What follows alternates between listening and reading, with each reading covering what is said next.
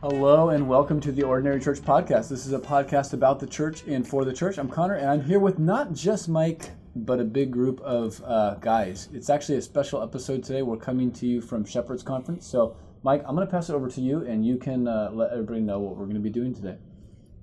All right, Connor, sounds good. So we are in Sun Valley, California. We are in the building of the Master's Seminary, and a place we love to come. And we're here at the Shepherd's Conference with 4,700 of our other favorite friends from all over the world.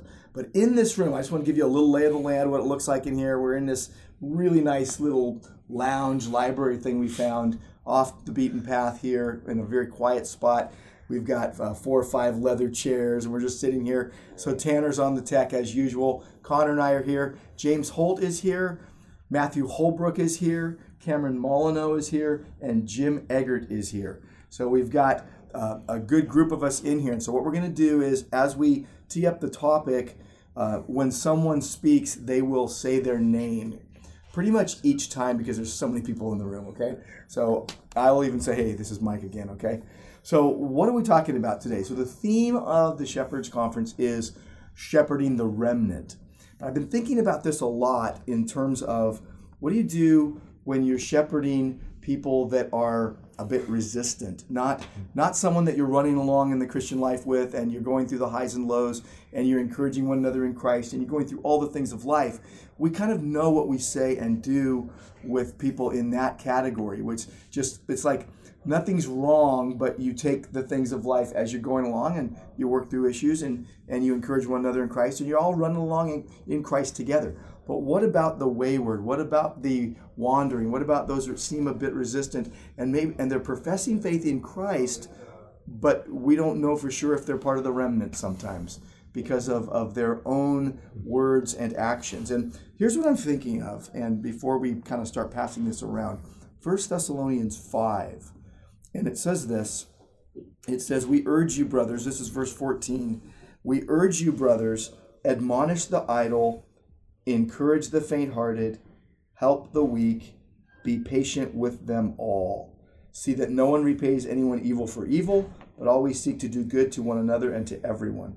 As right before you see these words that are so well known, rejoice always, pray without ceasing, give thanks in all circumstances, for this is the will of God in Christ Jesus for you.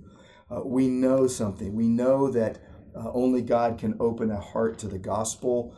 But what kind of things can we do and say with the ones that we're not quite sure if they're part of the remnant? So, guys, I think you know where we're going with this.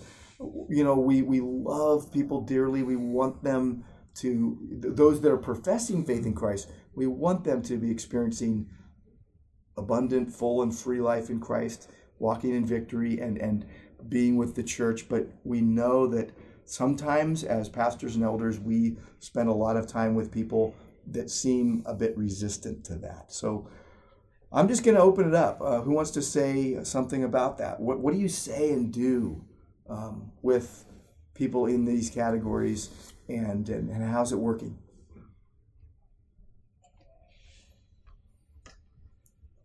Well, this is Matthew. And so, Mike, yeah, you went to 1 Thessalonians 5, which is right where I would have gone on this. The part that stands out, and maybe this, I don't know how this is helpful, because I would say the question you're asking is one that is a struggle. And maybe I can just outline the struggle, for me at least, even further. But it's the be patient with them all part that is particularly difficult, in the sense that we are to be patient, I think, in our hearts and our attitudes towards them, in how we love them, that we endure the challenges and the trials that come as we walk with people who may seem to be wandering but claim to be following Christ, and you're struggling with that. You think that part of that patience is not giving up. But within that, it's the wisdom of the patience that's hard, because there are times when we need to say hard things to people and push and prod and poke. And then there are times we just need to let it play out and just be a friend and listen and care and knowing when to do each of those things is, I think, the hard part of this whole equation.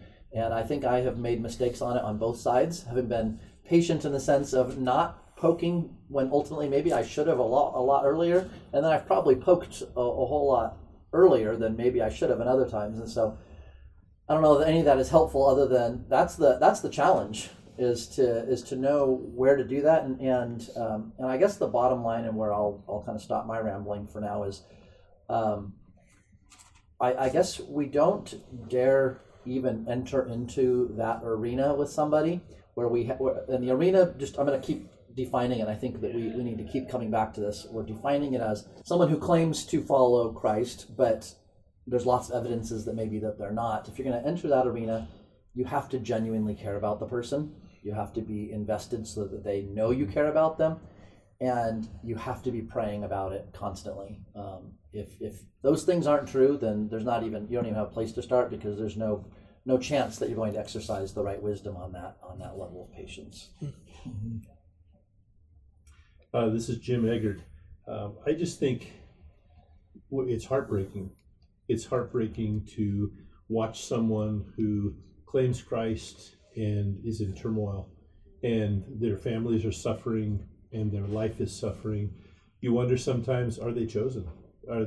Did they just have the information of the gospel, but has the gospel changed their lives?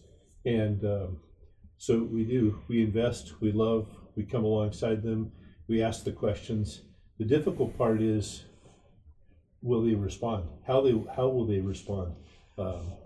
Are they at a place where they've kind of come to the bottom and they're willing to reach out and trust the Lord? And it is heartbreaking to have people in this situation. Yeah, this is James. And I was thinking too, as we think about discipleship and we think about disciples who fall away, what was it that they were holding on to before, and wanting it not to be something that they held on to this because of a place that allowed them in the church or acceptance that allowed them in your family, but really just continue to pray, and praying for them and letting them know you are praying for them, that God would open their eyes, that Christ would be the thing that they would seek and know and understand, and really wanting them not to seek acceptance, and in that sort of sense of like in the Amish communities where they shun them and they come back because they want the community. There is some of those aspects as well, but wanting them to know and see and desire Christ, and praying that would be the truth that they are drawn to, so that when they do come, and trusting, Lord, you're gonna work. You're the one who's gonna change a heart. You're the one who's gonna draw to yourself. That they would see again that it's God's Spirit that draws them in when He does that work, when He uses those truths that have been proclaimed time and time again, those truths that they're reminded of from their youth, from their time in church, from their time with family, from their time with friends, and that they would see that really it's Christ that they're wanting to be pointed towards, not something about a community or those other elements, but Him that they're treasuring. Yeah, that's good. This is Connor again. I think if I could add one thing, I might just say, I think that some of the parables of Jesus help us to just remember, in terms of trying to get the broader picture in mind, that we should expect always that there's going to be a mix of different kinds of people in the church. You have the parable of the soils, and you have various responses to the word of the gospel coming into people's hearts. You have the parable of the wheat and the tares, and the idea being that things are even growing up together. I think that's talking about the context of the world, but then you see it in the church as well, that there are people who really love Christ, and then alongside those people, there are people who profess to love Christ, and their hearts aren't actually changed. And then in some of Paul's letters, you have him talking about people that used to be co-laborers, and now they've fallen away and deserted him or fallen in love with the world, thinking about Demas and things like that. So I think that, and then another thought from Paul's letters, Romans 10, he's talking about the Jewish people, and he's longing that they would be saved. Brothers, my heart's, prayer for them and desires that they would be saved. But that's couched in the broader context of God's sovereignty over all things, including the salvation of nations as well as the salvation of individuals. So I think that just remembering God's sovereignty in all of that, and knowing that He's going to call us to shepherd some people who ultimately will reject Christ. And then there'll be others who, after a long time of that patience and love and prayer and challenging and admonishing, the Lord does, bring them towards Himself, and it's proved that they really do know Christ. So that broader picture, I think, can be good to keep in mind as well. Yeah, these are all good ideas, guys. And I know, one of the common themes that we're bringing out here is just how heart-wrenching this is. And even though we're not, walking around crying about it all the time, we feel it internally. And, it's interesting. I've thought about what I say and do with people that are in this state. And I've worked with so many men, especially that, profess to believe, but somehow can't get there. And when I mean they somehow can't get there, there's just no traction in the Christian life. And you wonder if they have a pulse spiritually, and literally sometimes they just can't get there, meaning they don't have a good view of the church and they don't realize their place in the body of Christ. And I think in Hebrews 10, a couple of years ago, this became a big deal, even more so, but the idea of not forsaking the assembly, and Hebrews 10:25, not neglecting to meet together, as is the habit of some. Some people are in the habit of that, but encouraging one another, obviously face to face. And this idea that when someone forsakes the assembly, they are in essence saying, I don't need you and I don't want you, by their choices, though they might not be saying those words, blatantly out loud. And to forsake the assembly literally means to persistently and consistently leave the church in the lurch and say, essentially, I don't need you and I don't want you. And I guess I wish there was a magic bullet, but we know there isn't. And so here's what I want to do now, and just maybe pivot on this for the last few moments of our podcast today. And I'm going to pass it over to Matthew in a moment with a question, and then maybe we can bounce around the room again with answering this question. But we know only God can open the heart. We know that some have a faulty view of the faith. Some have a faulty ecclesiology, that they're not really, strong on what it means to be a part of the church. And then even when it talks about admonishing the idle, okay, we know what it means to encourage, but what we don't want to do sometimes is admonish. And literally that's the idea of cautioning someone and to reprove them gently, but warn them of something. Like, there's a danger in not being with the gathered church. There's a danger in not being in the Word and prayer daily. There's a danger in not being in Christian fellowship. So here's the question, and I'll pass it to you first, Matthew, but what are 2 or 3 good, common admonitions that you have seen work with people as God opens hearts to the truth? But what are 2 or 3 good, common admonitions that seem to have worked? Like, if we could come up with a list, of here's some things that someone could try with a friend or a loved one that's maybe in that state.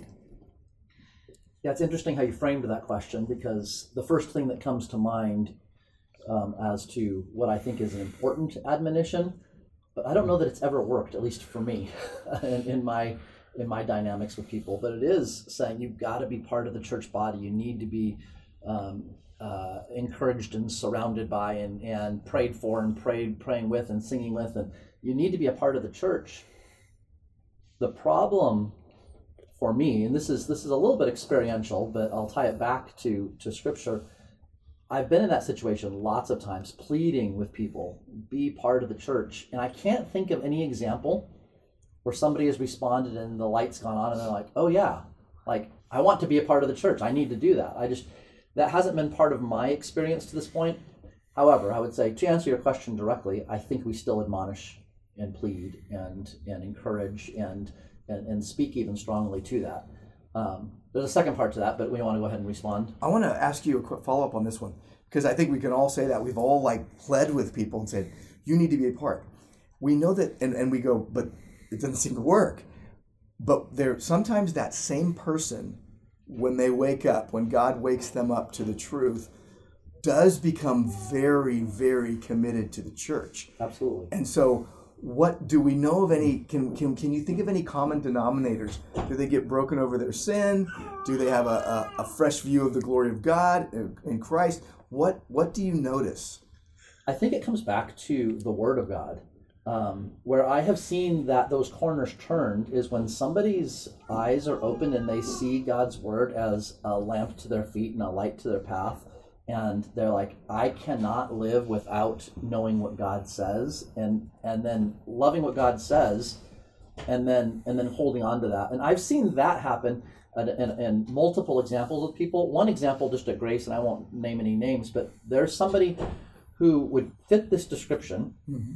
and was exposed to the teaching at Grace, was angry about the teaching of grace, rejected it all while still claiming to be a believer, walked completely away, disappeared. Later, God gets a hold of their life, turns around and says, I know at Grace Church that they're serious about the Bible. That's where I need to be. And so if we can communicate to people, we come back to just the understanding that God's word is powerful, and that the gospel is the power of God unleashed, and we frame things back. One last thing, there's somebody, and he'll probably listen to this at some point. He doesn't go to our church, but I probably met with and shared the gospel with for, I think, 17 years, probably off and on, meeting in restaurants and just wrestling with every aspect of life through the Bible. Light never went on, light never went on, light never went on, and then all of a sudden the light went on. And walking with the Lord today, involved in his church, married to a godly woman, raising a godly family. But it was because I think over time God used just framing everything in the Bible and letting that pour into life. This is Jim. I just wanted to say that the admonishing is hard, the confrontation is hard, but to speak the truth and then to have the people hear the truth and respond, and what a joy it is when they turn back to the Lord, they turn back to the Word, they walk with the Lord. And you just said earlier, Matt, that the fruit of those people and that they become stronger. And a couple of folks in my ministry have turned back, and now years later, after responding and being obedient to the Lord, are extremely effective people in ministry. And though it's hard, the fruit is precious. Mm-hmm. Yeah, and thinking of those situations as well, one of the admonishments I gave recently to someone close was just that as they struggle with their relationship with the church, Christ loved the church and gave himself up for her. We think of Ephesians 5:25 and that Christ loved the church. Mm-hmm. And that love wasn't because the church was worthy. That love was because he was going to present themselves as a perfect bride. And on the other side, there's another where there's a doctrinal difference. And as you think about it, they were in a good place. The church, and looking at the scripture, even though they had some doctrinal differences with a solid church, there was evidence that church was demonstrating love to them. And so on that side, it was, hey, recognize the fruit of love that you're seeing and experiencing at the church and follow that. That's clear. This is Connor again.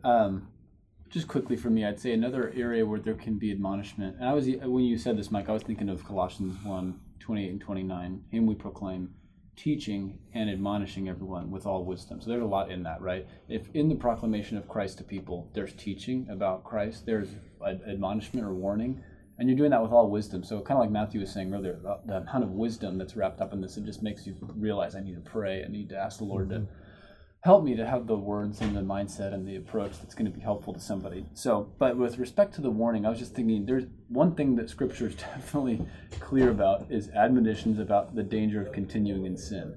And so that's very broad, but I think at times when somebody's professing to be a believer, but they're continuing in sin, that's a place to just come along and try to reason with them and say, Christ is the only one who can help you to see this, but listen to this. There is a way that seems right to a man, but the end leads to death, and the natural consequence of the choices you're making is actually death. And I think in God's providence, sometimes we've seen people where, and there's examples in Scripture, the prodigal son or Ecclesiastes, God's going to let them taste the consequences of those actions to the point of finally being broken and then coming to Christ. So there's different paths. Other people probably hear the word and they repent more quickly. But I think that admonishing people with respect to continuing sin in their life, we're definitely on biblical ground when we're doing that. Guys, I'm going to pass it back to Mike in just a second to sum us up. But before we do, anything else that anybody would like to add to just kind of give final thoughts to this conversation? Okay, well then, Mike, let me just kick it back to you, and I think you can kind of wrap this up and bring us in for a landing. All right. First of all, thanks, guys. This has been helpful. I know these are the type of things that are on our hearts a lot, and I've been thinking and praying about this, obviously many years, but recently especially, thinking, how can we really help? We do these things sometimes, I'm going to say this in a weird way, but sometimes solo, meaning we're dealing with it internally and we don't usually share with many people. Hey, there's this process I'm trying to go through, I'm going through with a fellow professing believer. And we say professing believer because we're not fully sure where they're at. And so, coming back to where we started with 1 Thessalonians 5, and where it talks about being patient with them all at the end of verse 14, that idea of being patient literally means be of a long spirit. Your spirit is long. You don't lose heart. You persevere patiently and bravely, even enduring whatever comes your way as you bear even offenses and injuries from someone you might be trying to help. I have friends that are in the the firefighting and paramedics, and they're like, sometimes we're trying to help someone and they're like fighting us off, and we're trying to save their life. And I think sometimes that's true as we try to do some spiritual recon, and we got to be mild and really not avenge anything, but just say, you know what, I'm going to keep forbearing and keep long suffering here. If I had to sum up what you guys have said, I've been taking some notes, is that we need to have a sincere love for every member of the flock, first and foremost. Secondly, you want them surrounded by witnesses. You have to be a part of the local church body, and so be with the people, and really we need to plead with people to do that, even if we don't see much movement in that direction. And then third, I think we need to be serious about the Word of God. It is a lamp to our feet, a light to our path. It is the power of God for salvation. We can't live without it, and we keep, like Matthew you talked about that person who said, at the end of the day, they're like, well, Grace Church of Orange believes the Word of God, so I know I need to be there. So sincerely love every member of the flock, surround them with witnesses, and they need to know that. Serious about the Word of God. And then lastly, I'm going to put it in this category, sensitive to movement in one direction or another, because that common refrain too was the idea that you got to be patient and persistent, but you might be needing to call them to repentance. And what we really want to see is the sweet fruit of precious repentance that God grants, and God wants us to care about these things. I think this is something that as we shepherd the remnant, and we shepherd even all those who profess faith in Christ, and of course we have relationships with people that are obviously not believers, and we're preaching the gospel to them and living the truth before them. The group that's in that wayward, wandering arena can really take a lot of time, but I think the time is worth it. I've had people tell me before, stop spending so much time with that person because they're not responding.